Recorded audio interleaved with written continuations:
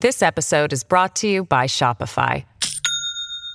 Do you have a point of sale system you can trust, or is it a real POS? You need Shopify for retail. From accepting payments to managing inventory, Shopify POS has everything you need to sell in person. Go to shopify.com/system, all lowercase, to take your retail business to the next level today. That's shopify.com/system. In Miami Springs, Florida, last month, store manager Sammy Atari told us he noticed fewer customers purchasing those blue cans of beer. Well, it's selling, but it's selling away at a slow rate, so eventually we're going to purchase less than we used to purchase, so just get off inventory. That was Brooke Schaefer reporting, and thank you so much for trusting us tonight on Balance with Leland Vitter's coming up next. I'm Elizabeth Vargas. See you again here tomorrow night.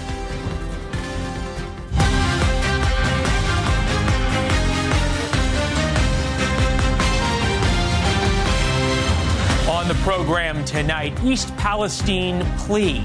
President Biden won't visit the disaster area, so the victims came to Washington. We are calling on EPA with direction from President Biden to finally take action.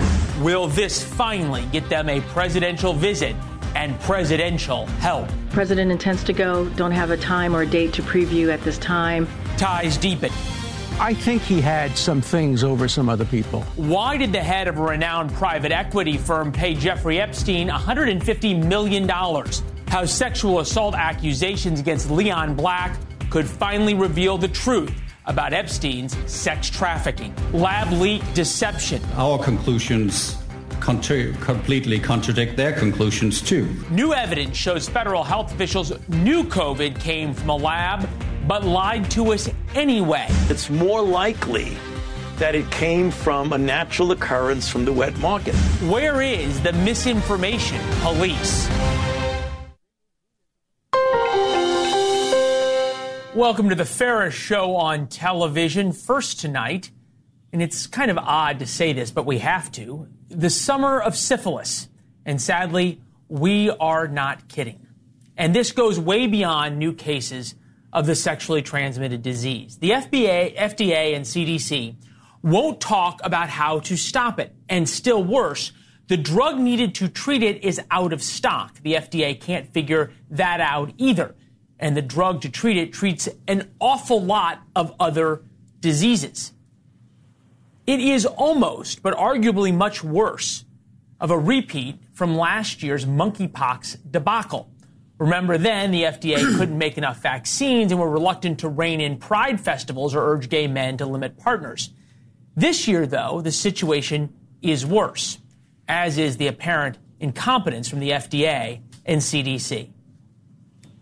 Lubbock is facing a spike in one particular sexually transmitted infection, and the drug to treat it is currently in short supply. New at 6, an alarming health trend impacting a lot of women across our area. Syphilis skyrocketing in Houston. Virginia is seeing a dramatic spike in syphilis. A surge in syphilis across Charlotte. An alarming increase in syphilis cases among newborns in Mississippi. Syphilis is a sexually transmitted disease. It is, shall we say, unpleasant for a number of reasons and can spread from a mother to her baby, causes all sorts of quite unpleasant conditions, can spread to the brain, causing dementia and personality changes of all things. It can be life-threatening as well. What's more, and this is important, we know how to prevent it. We all took health in 8th grade. It's not hard. Limiting sex partners and having protected sex. It's the same thing for monkeypox, but unlike monkeypox, the drug to treat syphilis treats a lot of other things. Now, thanks to the syphilis outbreak, people with meningitis, even strep throat, cannot get the drug they need. In other words, people getting syphilis from unprotected sex in the summer of 2023 love, it not only affects them, but it affects all of us. The CDC's very helpful call to action, let's work together to stem the tide of rising syphilis in the United States, barely talks about the easiest ways to get syphilis. Joining us now, Representative Greg Murphy. Dr. Murphy, also board-certified urological surgeon, as well as the co-chair of the House Republicans. Dr. Kaukas, good to see you, sir. Good evening. Let's put it this way. Syphilis is unpleasant. We all know that. We don't need to. That's submitted and agreed upon. What I think is different here is that this is affecting a lot of people who don't have syphilis. Right. With the shortage of medication, it's led that this penicillin G, which is the most common drug used for syphilis, is now not available to treat strep throat, some of the other diseases that need to be treated. Kids are not able to be treated. But now that we have this huge epidemic, it's literally sucking away all the other penicillin. Look, like with monkeypox, it's pretty clear who the highest risk groups are for syphilis.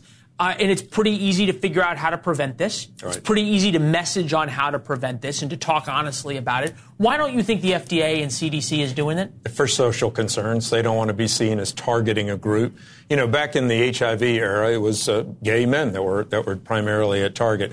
But I think the CDC, and this happened all during the pandemic, became partly political in its nature rather than objective science. And they're afraid of, quote, hurting somebody's feelings and pointing out an at-risk population. All right, and therefore saying, hey, for this at-risk population, this is what you need to do, absolutely, or not do. Where does this go? I think about the drug shortages: Adderall, Tamiflu, Albuterol, baby formula, amoxicillin, children's Tylenol and Motrin. Now add penicillin here. Yeah. At some point, this turns into a real problem. It's a major problem, and some of this was highlighted during the pandemic with supply chain shortages. Other part have been quality issues, and the other part is bad regulation and laws by the government forcing our companies overseas. And so when only one company in this nation makes penicillin G, and there's been problems with quality, we're in a real hard spot. Are we being fair to blame the FDA and the CDC for not being stronger about this? No, I don't think it's fair. I think there's plenty of blame to go around. Okay. I think some of the regulatory environment, we've pushed our guys overseas. And plus, this is a generic drug. You make pennies on the dollar. So there has to be some other type of incentive, some other drugs that are done to be able to produce this at the same time. What takes this from being an uncomfortable situation, which it seems like to being a true crisis? Well, if you look at the true crisis, first, syphilis in its first symptoms is absolutely asymptomatic. You don't know it. And then you get a rash, and you may not know that either until it's in its tertiary form is the first time you see symptoms. But the real sad thing, Leland, is kids are now being born with congenital syphilis. And they're born with so many different congenital anomalies, some of which, they're going to have to live with their entire life if they're not stillborn. So it's a real major problem. All right, but larger picture here from the cultural standpoint. Are we at the point now where the FDA and CDC need to ring the alarm bells louder and hurt some feelings and be direct in how they talk about this? Absolutely. And there's a question whether to declare it a public health emergency. Sadly enough, this became so political during the Biden administration, during the pandemic, of calling things emergencies. There's so much refractoriness seen on the American public about the government calling it an emergency. It truly is a health crisis now, not only in the United States, down in Houston and some of the other places, but really worldwide. And it's time to call it what it is. And tell what our target populations. And by the way, it affects more minority populations and those in poor environments than it does the other populations at large. Sense. And so this is you need to go where the disease is and work hardest to prevent it. And that's not happening. No, it's absolutely not. And it's not done because on the basis of politics. We don't want to center out one particular group or not. And that's not the way we've always conducted science. Yeah, no, and typically, as you point out, the poorest and the least fortunate among us are the ones who get hurt the worst in situations Absolutely. like these, of access to medical care and everything else. It's sad. It really is. Good to see you, Doctor. All right. Thank you. As always. We appreciate it. It's been 174 days since the East Palestine train derailment, and things continue to get worse for that community. They still haven't gotten their presidential visit. The residents are fed up. So today, the residents of East Palestine held a rally in Washington, D.C. to call for emergency aid and a ban on vinyl chloride, and also a ban on the transport of vinyl chloride. Jessica Conard, a East Palestine resident, was among them. She writes, President Biden, come to East Palestine and bring with you FEMA. We are literally still bleeding. Our bodies have suffered from nosebleeds, headaches, respiratory illnesses, intestinal irritability, eye irritation. Community members are now experiencing neurological symptoms, bleeding from parts of their body through enough for blood transfusions. While these people have been suffering, President Biden has prioritized a lot of other trips. Been all over the world. He just hasn't been to East Palestine. Jessica is with us now. All right, Jessica, anything changed today with your visit to Washington? Well, first of all, thank you for having me. Thank you. And yeah, we are certainly hopeful for change. We went to Columbus a few weeks ago to request that Governor DeWine submit a request for an emergency declaration, and he should be commended for doing that. While it wasn't in a timely manner, we're happy to have that. So now we're here. We're working on the Hill to try to get Biden to sign that declaration so that we can get the resources that we need.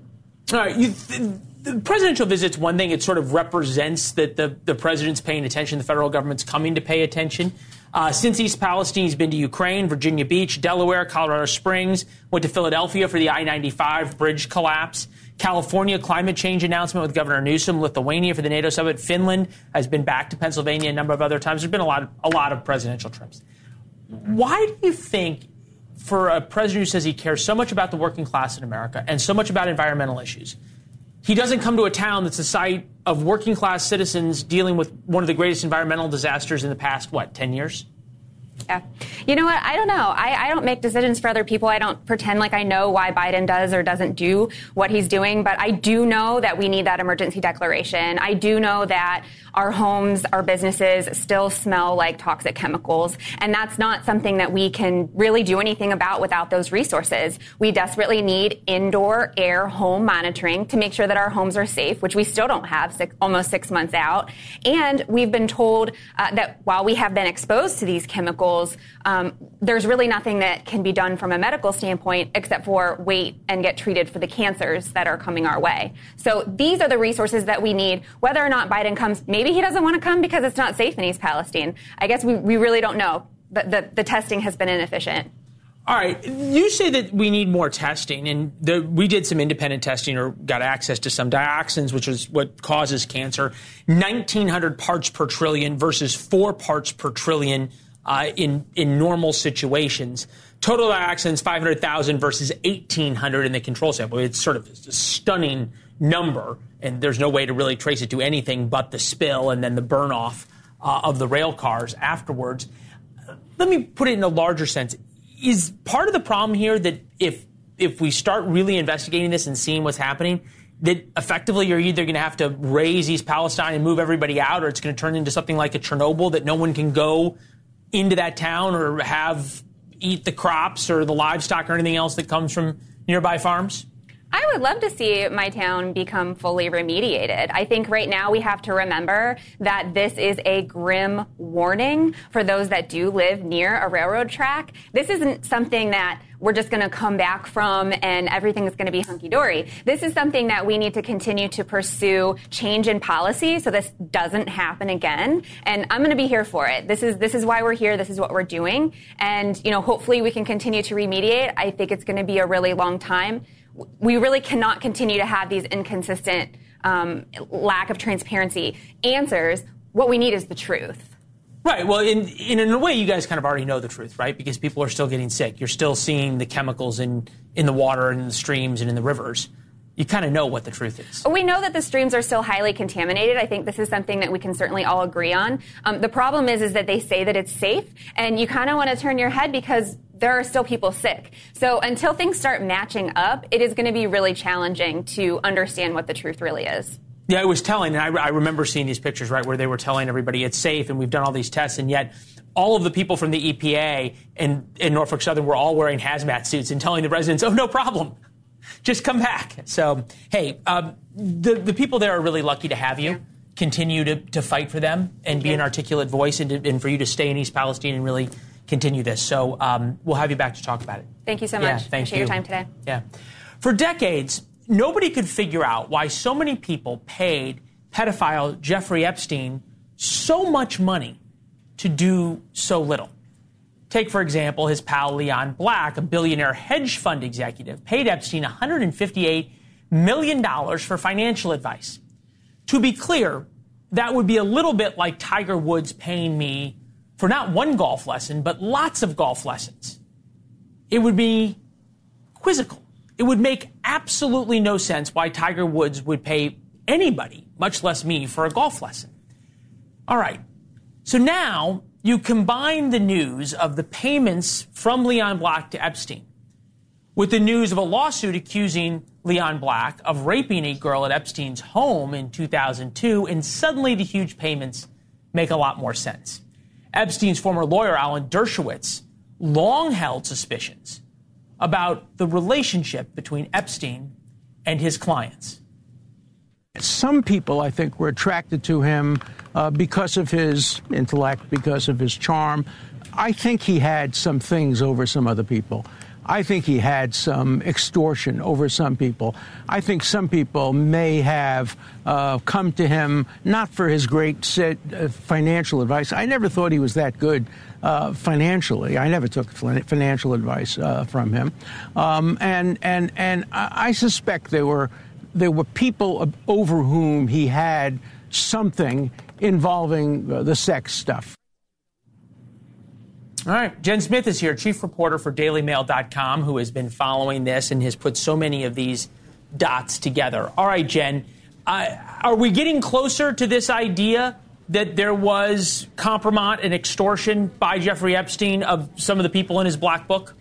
Well, it's certainly seeming like the pieces of the puzzle are getting closer together, Leland. We're not all the way there yet, but look, this new lawsuit accusing Leon Black of a really horrific, brutal sexual assault, some of the most incriminating allegations that we've actually seen in this whole Epstein ordeal, it really puts him in the frame for a lot more. Like you say, these payments, $158 million from a guy who was a titan of Wall Street. He was running Apollo, which was a private equity firm. It controls $400 billion. So his credentials were a lot more impressive than Jeffrey Epstein, who was, a failed math teacher. He didn't even graduate college. It never made sense. And now we're starting to see a much wider picture. Leon Black is really up to his elbows in Epstein problems, and I think it's going to only continue to get worse for him. All right, so Epstein and Leon Black timeline, 2012 to 2017. Leon Black provided professional services to Epstein. This is the money, the $152 million. Black and Jeffrey Epstein cut business ties because of a fee dispute. Leon Black steps down from Apollo Global Management 2023. Leon Black agrees to pay $62.5 million to the U.S. Virgin Islands to be released from potential claims related to Territory's investigation of Epstein's sex trafficking ring. This lawsuit, and I appreciate you saying really horrific acts, because what happened or alleged to have happened to this 12-year-old girl is sickening, and not describe what happened. But nevertheless, this is all separate from what has already happened in the payouts Leon Black has already made. Yeah, absolutely. So we have three major components of the Leon Black Epstein thing. We have the $158 million that he gave apparently for tax advice. We have the U.S. Virgin Islands payment of $62 million. And look, the Virgin Islands were not even going after Leon Black. We got the subpoena today. It was filed back in 2021. They just asked him for photos of his trips to the Caribbean with Epstein and for documents about their communications. He was so desperate to not hand those over that he paid $62 million. Then the third component, arguably the worst, is this new lawsuit. And it's, by the way, the second lawsuit filed against Leon Black by a woman who claims she was raped by him in Jeffrey Epstein's house. All right. $62 million to not have to hand over photographs. Must have been some photographs. Is there a chance that there's going to be a criminal investigation into this, number one? But number two, Leon Black wasn't Jeffrey Epstein's only client. There were other people, there's other names in the little black book, so to speak, and there's other people that paid Jeffrey Epstein, we think, a lot of money, hence how he funded his lifestyle other than Leon Black. Where are we in any of those dots? Well, listen, we all know that the Justice Department are super quiet about what they're doing, what they're not doing when it comes to Jeffrey Epstein, maybe because they dropped the ball for so many years. But I happen to know that the attorney representing the girl who filed this most recent one, she is in touch with the Justice Department and she has named names. There are not that many other names in the lawsuit, but they are certainly out there and the investigators know them. So whether or not they're acting on them, we'll have to follow up on that. But in terms of the other people, this black book, this was always the issue with Jeffrey Epstein, right? He killed himself back in 2019. Ghislaine went behind bars. She clearly wasn't the only person involved here. And it's finally looking like some people are starting to be held accountable, or the accusations are at least coming out. I think it's fair to say that someone has to pay for all this harm that was done to so many young girls over such a long time. And these men and women are, really in the upper echelons of society, of Wall Street, of politics, arguably, we don't know yet. But they hid in plain sight for a long time. It doesn't look like they can hide for much longer. Yeah, I don't think really anybody could hide from you, frankly. I would not want Jen Smith working on a story about me. We got to run, but thank you, and let us know when you got more on this, because this is one of those stories you just have to keep pulling on the thread, and it's amazing what comes out. We appreciate it. Sure will. Yeah, thank you. Hunter Biden's legal troubles aren't over. Well, that may not be the biggest issue. The political headaches are just starting for the White House, the new predicament for the president. From a presidential perspective, is there any possibility that the president would end up pardoning his son? Plus, miracle weight loss drug or torture device, vomiting, nausea, early stomach paralysis. What a new lawsuit says about Ozempic, and maybe people shouldn't be surprised.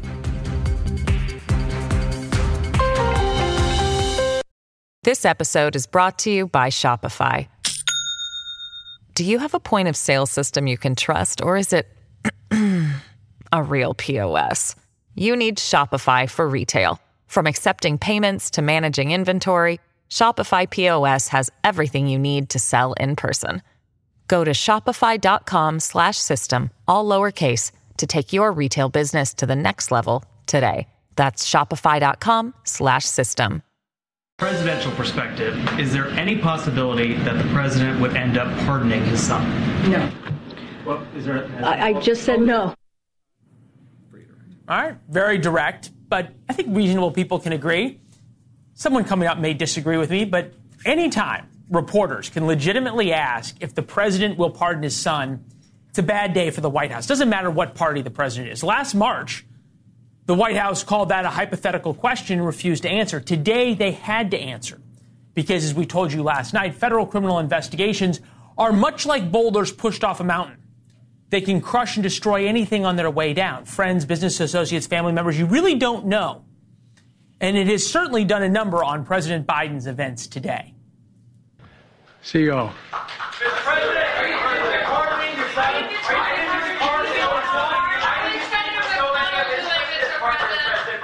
Thank you all very much. Thank you very much. Thank you.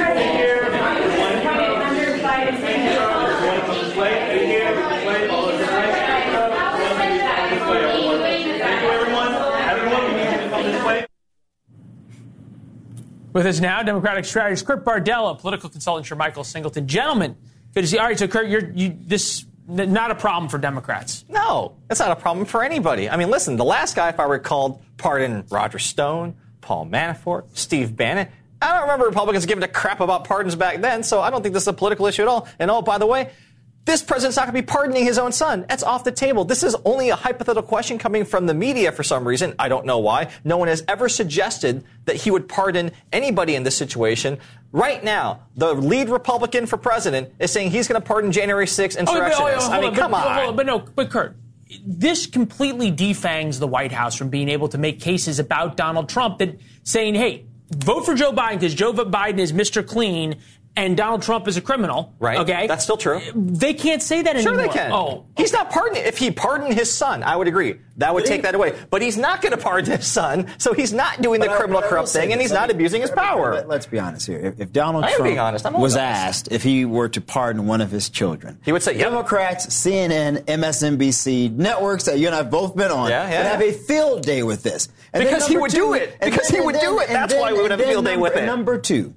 The president has stated his son did nothing wrong. He wasn't a part of all of these various conversations. We're now finding out, Leland, that probably isn't true. And so this idea of Joe Biden being Mr. Clean, above the law, doing everything correct, his children are great, his family is great, I don't know how true that is. I'm shocked that Joe Biden didn't throw his son under the bus. Boy, that's really surprising. I'm not saying I'm surprised. What a rotten father. Any father would stand up for their son. I'm not negating that. I think the last guy would throw his son under the bus. What I'm saying is Democrats have painted Joe Biden and his family as this perfect picture president. And that is not true. And I think that does matter. I think that they painted him as as a person that has actual integrity, has real family values, unlike integrity the last guy. While his son is calling him while trying to make a deal? Listen, that's integrity? I think integrity is standing by your family, standing by, aren't you guys the ones always talking about family values and stand by your family? Wait a second. Hold on. This is a real issue, though. When you stand up in front of the American people, okay, and you say on a debate stage, in a presidential debate stage, my son didn't get any money from China. It turns out he did. He lied. Okay, when you say that's different than standing up for your son. And to be fair, the White House now has had to walk back so many of the things President Biden said about Hunter Biden's business dealings. And we'll go through what Joe Biden said and how the White House has now changed. Take a listen. Can you say specifically that the president did not have discussions of any kind with Hunter about his business dealings? As you mentioned, I was asked this question multiple times on Monday. Nothing has changed. So you said that nothing has changed when you were asked about the president's previous remarks on his son's business dealings, but the language has in fact changed. He'd asked me a million different ways on this question. Nothing has changed. Yeah, right. Nothing has changed. Well, Kurt, something has changed. It went from Joe Biden saying, I never discussed my son's foreign business dealings, to he said now the White House has to say he was never in business with his son. That's a big difference. I think we're talking a distinction without a difference, actually, here. I mean, and I think about there's been this litany of investigations led by Congress and obviously Justice Department about Hunter Biden. And with all the investigations, all the hearings, all the pronouncements that we've heard from Republicans in Congress particularly, there has not yet been one single shred of evidence that has shown that President Biden was involved in his son's business deals. That's just a fact right now. But what it does show, Kurt, and there's a lot of data, focus group information that a lot of Americans, especially swing voters, don't like children of powerful people benefiting from their parents' positions. Sure. The American people do not like that. Right. And maybe we can't find evidence yet, but what we do know is clear. Hunter Biden absolutely benefited but you know from what's his father being vice president, and he's probably still benefiting I hear that. president. I hear that. What's interesting to me, though, is that there was a Republican congressman who was just asked yesterday, do you talk about Hunter Biden in your district? He said, nope, I sure don't. No one is talking about this in their districts. No Republican is talking about this in their districts. The only place where this conversation happens, really, is in Washington. Voters at home don't give a crap about Hunter Biden. But does it not matter? We talked about integrity. Does it not matter? What a private citizen does? No, I don't give a crap. So does it matter if the crap. president's son is leveraging his father's position for business?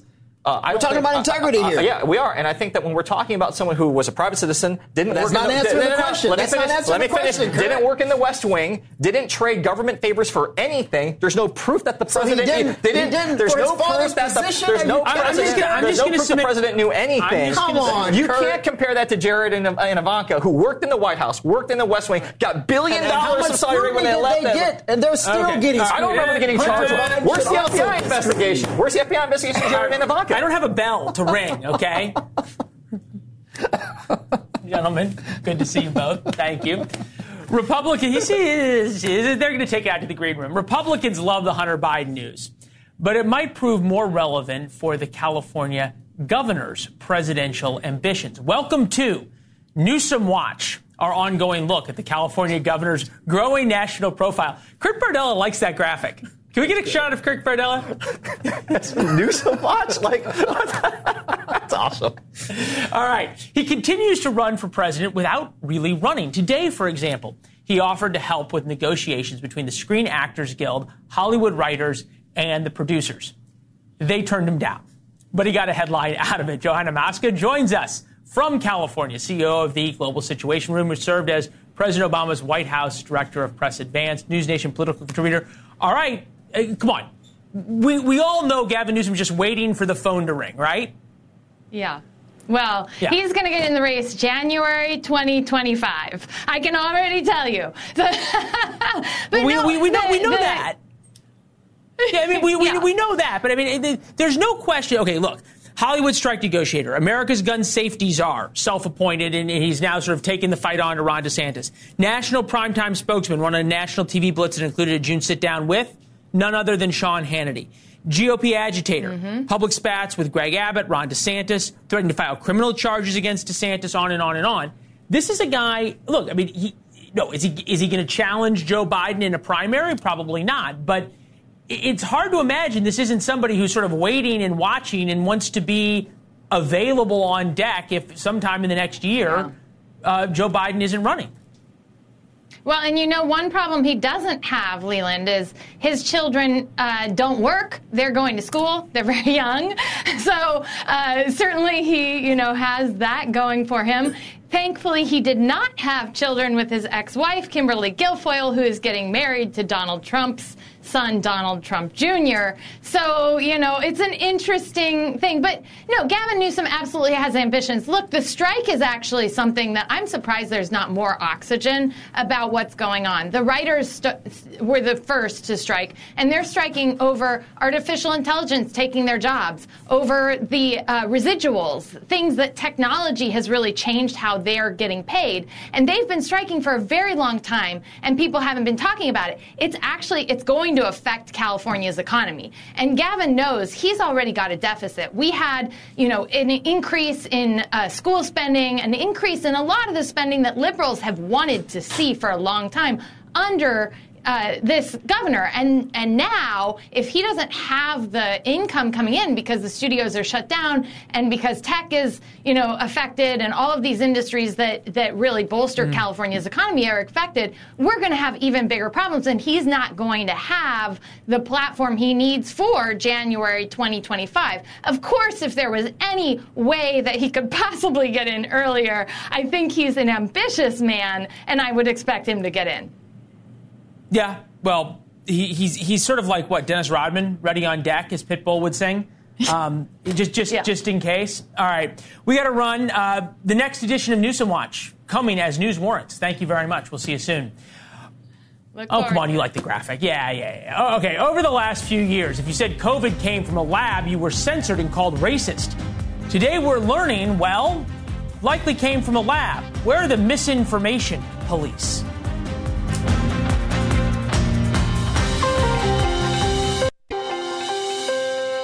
Turns out the very same people who clutched their pearls regarding misinformation spread a lot of misinformation themselves, specifically about where COVID came from. Yeah, we of course all know it came from a lab. It's painfully obvious. But up until recently, speaking that very obvious fact that COVID, this new coronavirus that originated in Wuhan, came from a lab in Wuhan that studied and made coronaviruses more deadly, just stating that fact got you branded a racist and banned on social media for misinformation. Turns out the real misinformation wasn't that it came from a lab. The real misinformation was the wet market theory that absolved the Chinese of responsibility. From Wall Street Journal op-ed, the COVID lab leak deception, scientists who signed a paper claiming a natural origin turned out not to have believed it themselves. They were spreading misinformation. The mainstream media frequently cited the paper in ridiculing any discussion of a lab leak as a conspiracy theory favored by racists and far right-wing extremists. Facebook censored the topic for a year. Jamie Metzl is considered by many as the original COVID whistleblower, founder and chair of One Shared World, and joins us now. All right. We can all sort of think about this in two ways. It's one thing to believe that there's different questions and different scientific theories. It's another thing to know it's wrong and spread a different theory because it's politically expedient. What I would ask you as somebody who was on the other side of that and who was shamed and belittled because of what you said that turned out to be true, how does it feel that the truth's coming out? Well, obviously it's vindicating, but it's just unfortunate it's 3.5 years later. Our country and our world have been denied the kind of robust conversation about pandemic origins that's been required. The entire process has been distorted. The Chinese government hasn't been held accountable. And the very scientists who were falsely stating a certainty, I think these scientists still believe, they believe it probably came from either through a wet market or from nature. But they didn't say that. They didn't say, we don't know, but we think it probably comes from nature. They said, we absolutely know. We know it comes from nature. And anyone saying that it possibly may come from a lab is a conspiracy theorist. And as somebody who's been making this case for more than 3.5 years, obviously it's positive. But this is just the first step, because now that we're starting to have a conversation, a real conversation about pandemic origins, we need to ask the tough questions of the Chinese government, which is responsible for one of the greatest cover-ups in history. Yeah, 1 million dead Americans, a couple of $1 trillion, if not more, of losses to the American economy, on and on and on. Why would people who are scientists, whose job it is to seek truth, say things that they knew to be untrue? So it wasn't just because they felt it. I'm trying to get to the motive here. Sure, it's a very important question. There are some people who are saying it was a systematic conspiracy coordinated by Dr. Fauci. I absolutely don't think that's the case. What I do think is that in the early days of the pandemic, a lot of people were afraid. There was a whole generation of scientists who had basically invested their careers in the idea that there were going to be more pandemics. And that one of the most important ways of preventing those was to foster scientific collaborations across borders. So it was very difficult for those people in the early days, and certainly I'm a progressive liberal Democrat, and when I started raising this issue, people would say, hey, you're supporting a conservative Republican narrative. So there were scientists who thought, well, we don't want to feed this anti-science agenda, and we don't know the answer. And I think they just shaded their conclusions from we don't know, and according to them, we think it probably comes from nature, to we absolutely do know. And then the media had shifted in those Trump days from what I call he said, she said journalism, which is somebody said X and another person said Y. And we had President Trump, who was a pathological liar. And so the media got in the habit of saying, well, here's what Trump said and here's why it's not true. And most of the time, that was a great way to do journalism. But once in a while, maybe even accidentally, Trump said something that was accurate. And I think that raising these basically common sense, logical questions that you raised in your intro about origins should have been something that we explored in a serious way. But instead, that entire process was shortchanged, and now we need to shift that. I appreciate you being willing to give people at least a little bit of benefit of the doubt. As a journalist, I have to be more skeptical. My rule is always just follow the money and where people's bread is buttered. And for Anthony Fauci, there was a lot of money at stake in terms of what was being sent over to the Chinese. You talk about this global collaboration, right? The U.S. was funding so much research in China. We asked him about that, and he was awfully defensive. I think the one time he's allowed us to interview him here on the program. Take a listen. The Wuhan lab is a very large lab to the tune of hundreds of millions, if not $1 billion. Right. Take that. The grant that we're talking about was $600,000 over 5 years for an average of about $125,000 to $140,000 a year. So now you making extrapolation that we sent in. No, sir. I'm not making any extrapolation. No, sir. I'm not making any extrapolation. I'm simply saying the fact of the matter is that so much of what we were told as Americans about what we knew from the Chinese was based simply on taking their word. Right. All right. Yeah. So Dr. Fauci is right. The U.S. funding to the Wuhan Institute of Virology was relative peanuts. They didn't need our money. This is a story about Chinese malfeasance, but we need to look at everything. We certainly need to look at ourselves. And the fact of the matter is that the United States government, even in these very small amounts, was funding a laboratory where we didn't know what viruses were being held, what work was being done, or who was doing that work. And so we need to look at everything. We need to look at ourselves. But the real crime here, and I use the word crime deliberately, is the Chinese government, which even after the initial spillover, the initial outbreak, has destroyed samples, hidden records, imprisoned Chinese journalists, enforced a gag order preventing Chinese scientists from speaking publicly about pandemic origins, and blocked any meaningful investigation into pandemic origins. It's not just a crime. It is dangerous because it's putting us and future generations at great risk. Yeah, no, it's been something we've been talking about for a long time. My congratulations to you for vindication. Sometimes that's the best justice you can get. We'll have you back. We appreciate it. I look forward to it. All right. Some serious new health concerns about that popular weight loss drug, Ozempic. A woman lost 150 pounds, and she says it wasn't worth it. But she's not suing. Why is that?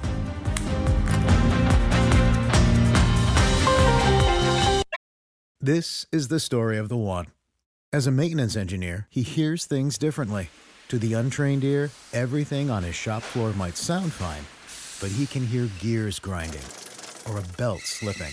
So he steps in to fix the problem at hand before it gets out of hand. And he knows Grainger's got the right product he needs to get the job done, which is music to his ears. Call, click Grainger.com, or just stop by. Grainger, for the ones who get it done.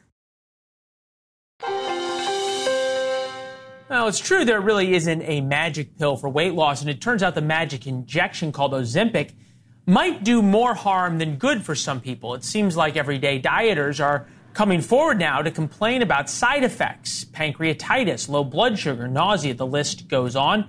Chris is here and is working on a story about this tonight, who says she is suffering from some serious side effects. Look, I guess... they say this drug isn't for weight loss. It's supposed to be for people who have diabetes. So is it not sort of buyer beware here? It is, and I don't want to be too alarmist about it, but there should be concern for two reasons. One, when you're using something, as you suggest, off-label, right? This is a diabetes drug.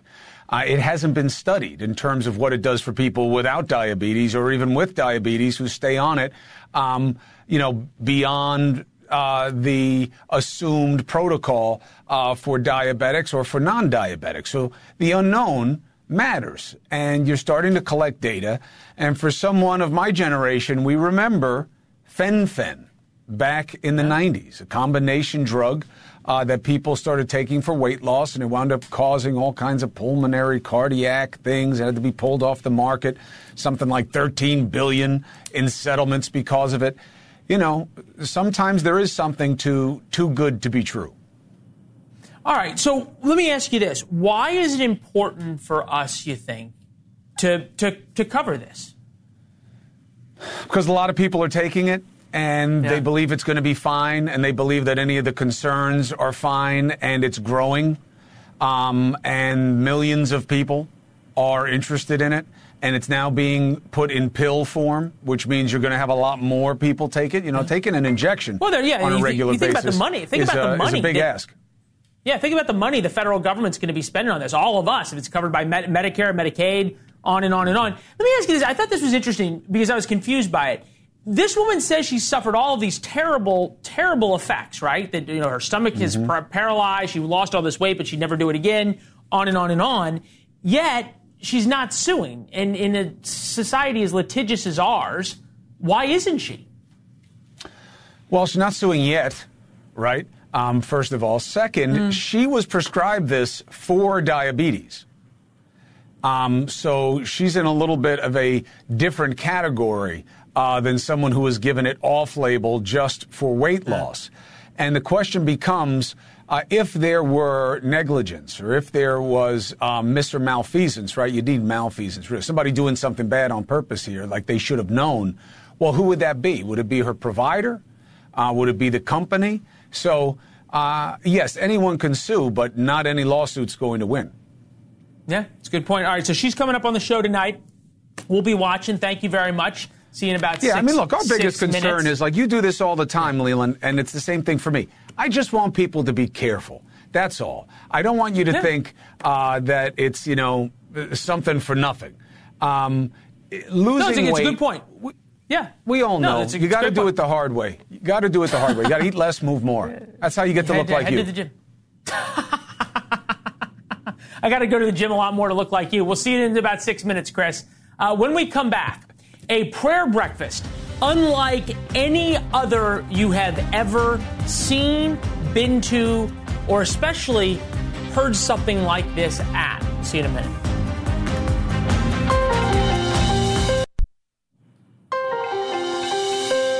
There's a lot of boring events in Washington. Any honest person will tell you prayer breakfasts top the list, the exception being a breakfast hosted this morning by presidential candidate Tim Scott. Representative Nancy Mace told everyone exactly what she gave up to be there with them. When I woke up this morning at 7, I was getting picked up at 7:45. Patrick, my fiance, tried to pull me by my waist over this morning in bed, and I was like, no, baby, we don't got time for that this morning. I got to get to the prayer breakfast, and I got to be on time, and a little TMI, but he can wait. I'll see him later tonight. As I said, not a boring prayer breakfast. She later tweeted, I go to church because I am a sinner, not a saint, adding that she plans to have an extra long talk on Sunday with her pastor. It's very difficult at this time to top anything Nancy Mace said, so we'll leave it there. Chris Cuomo picks it up from here.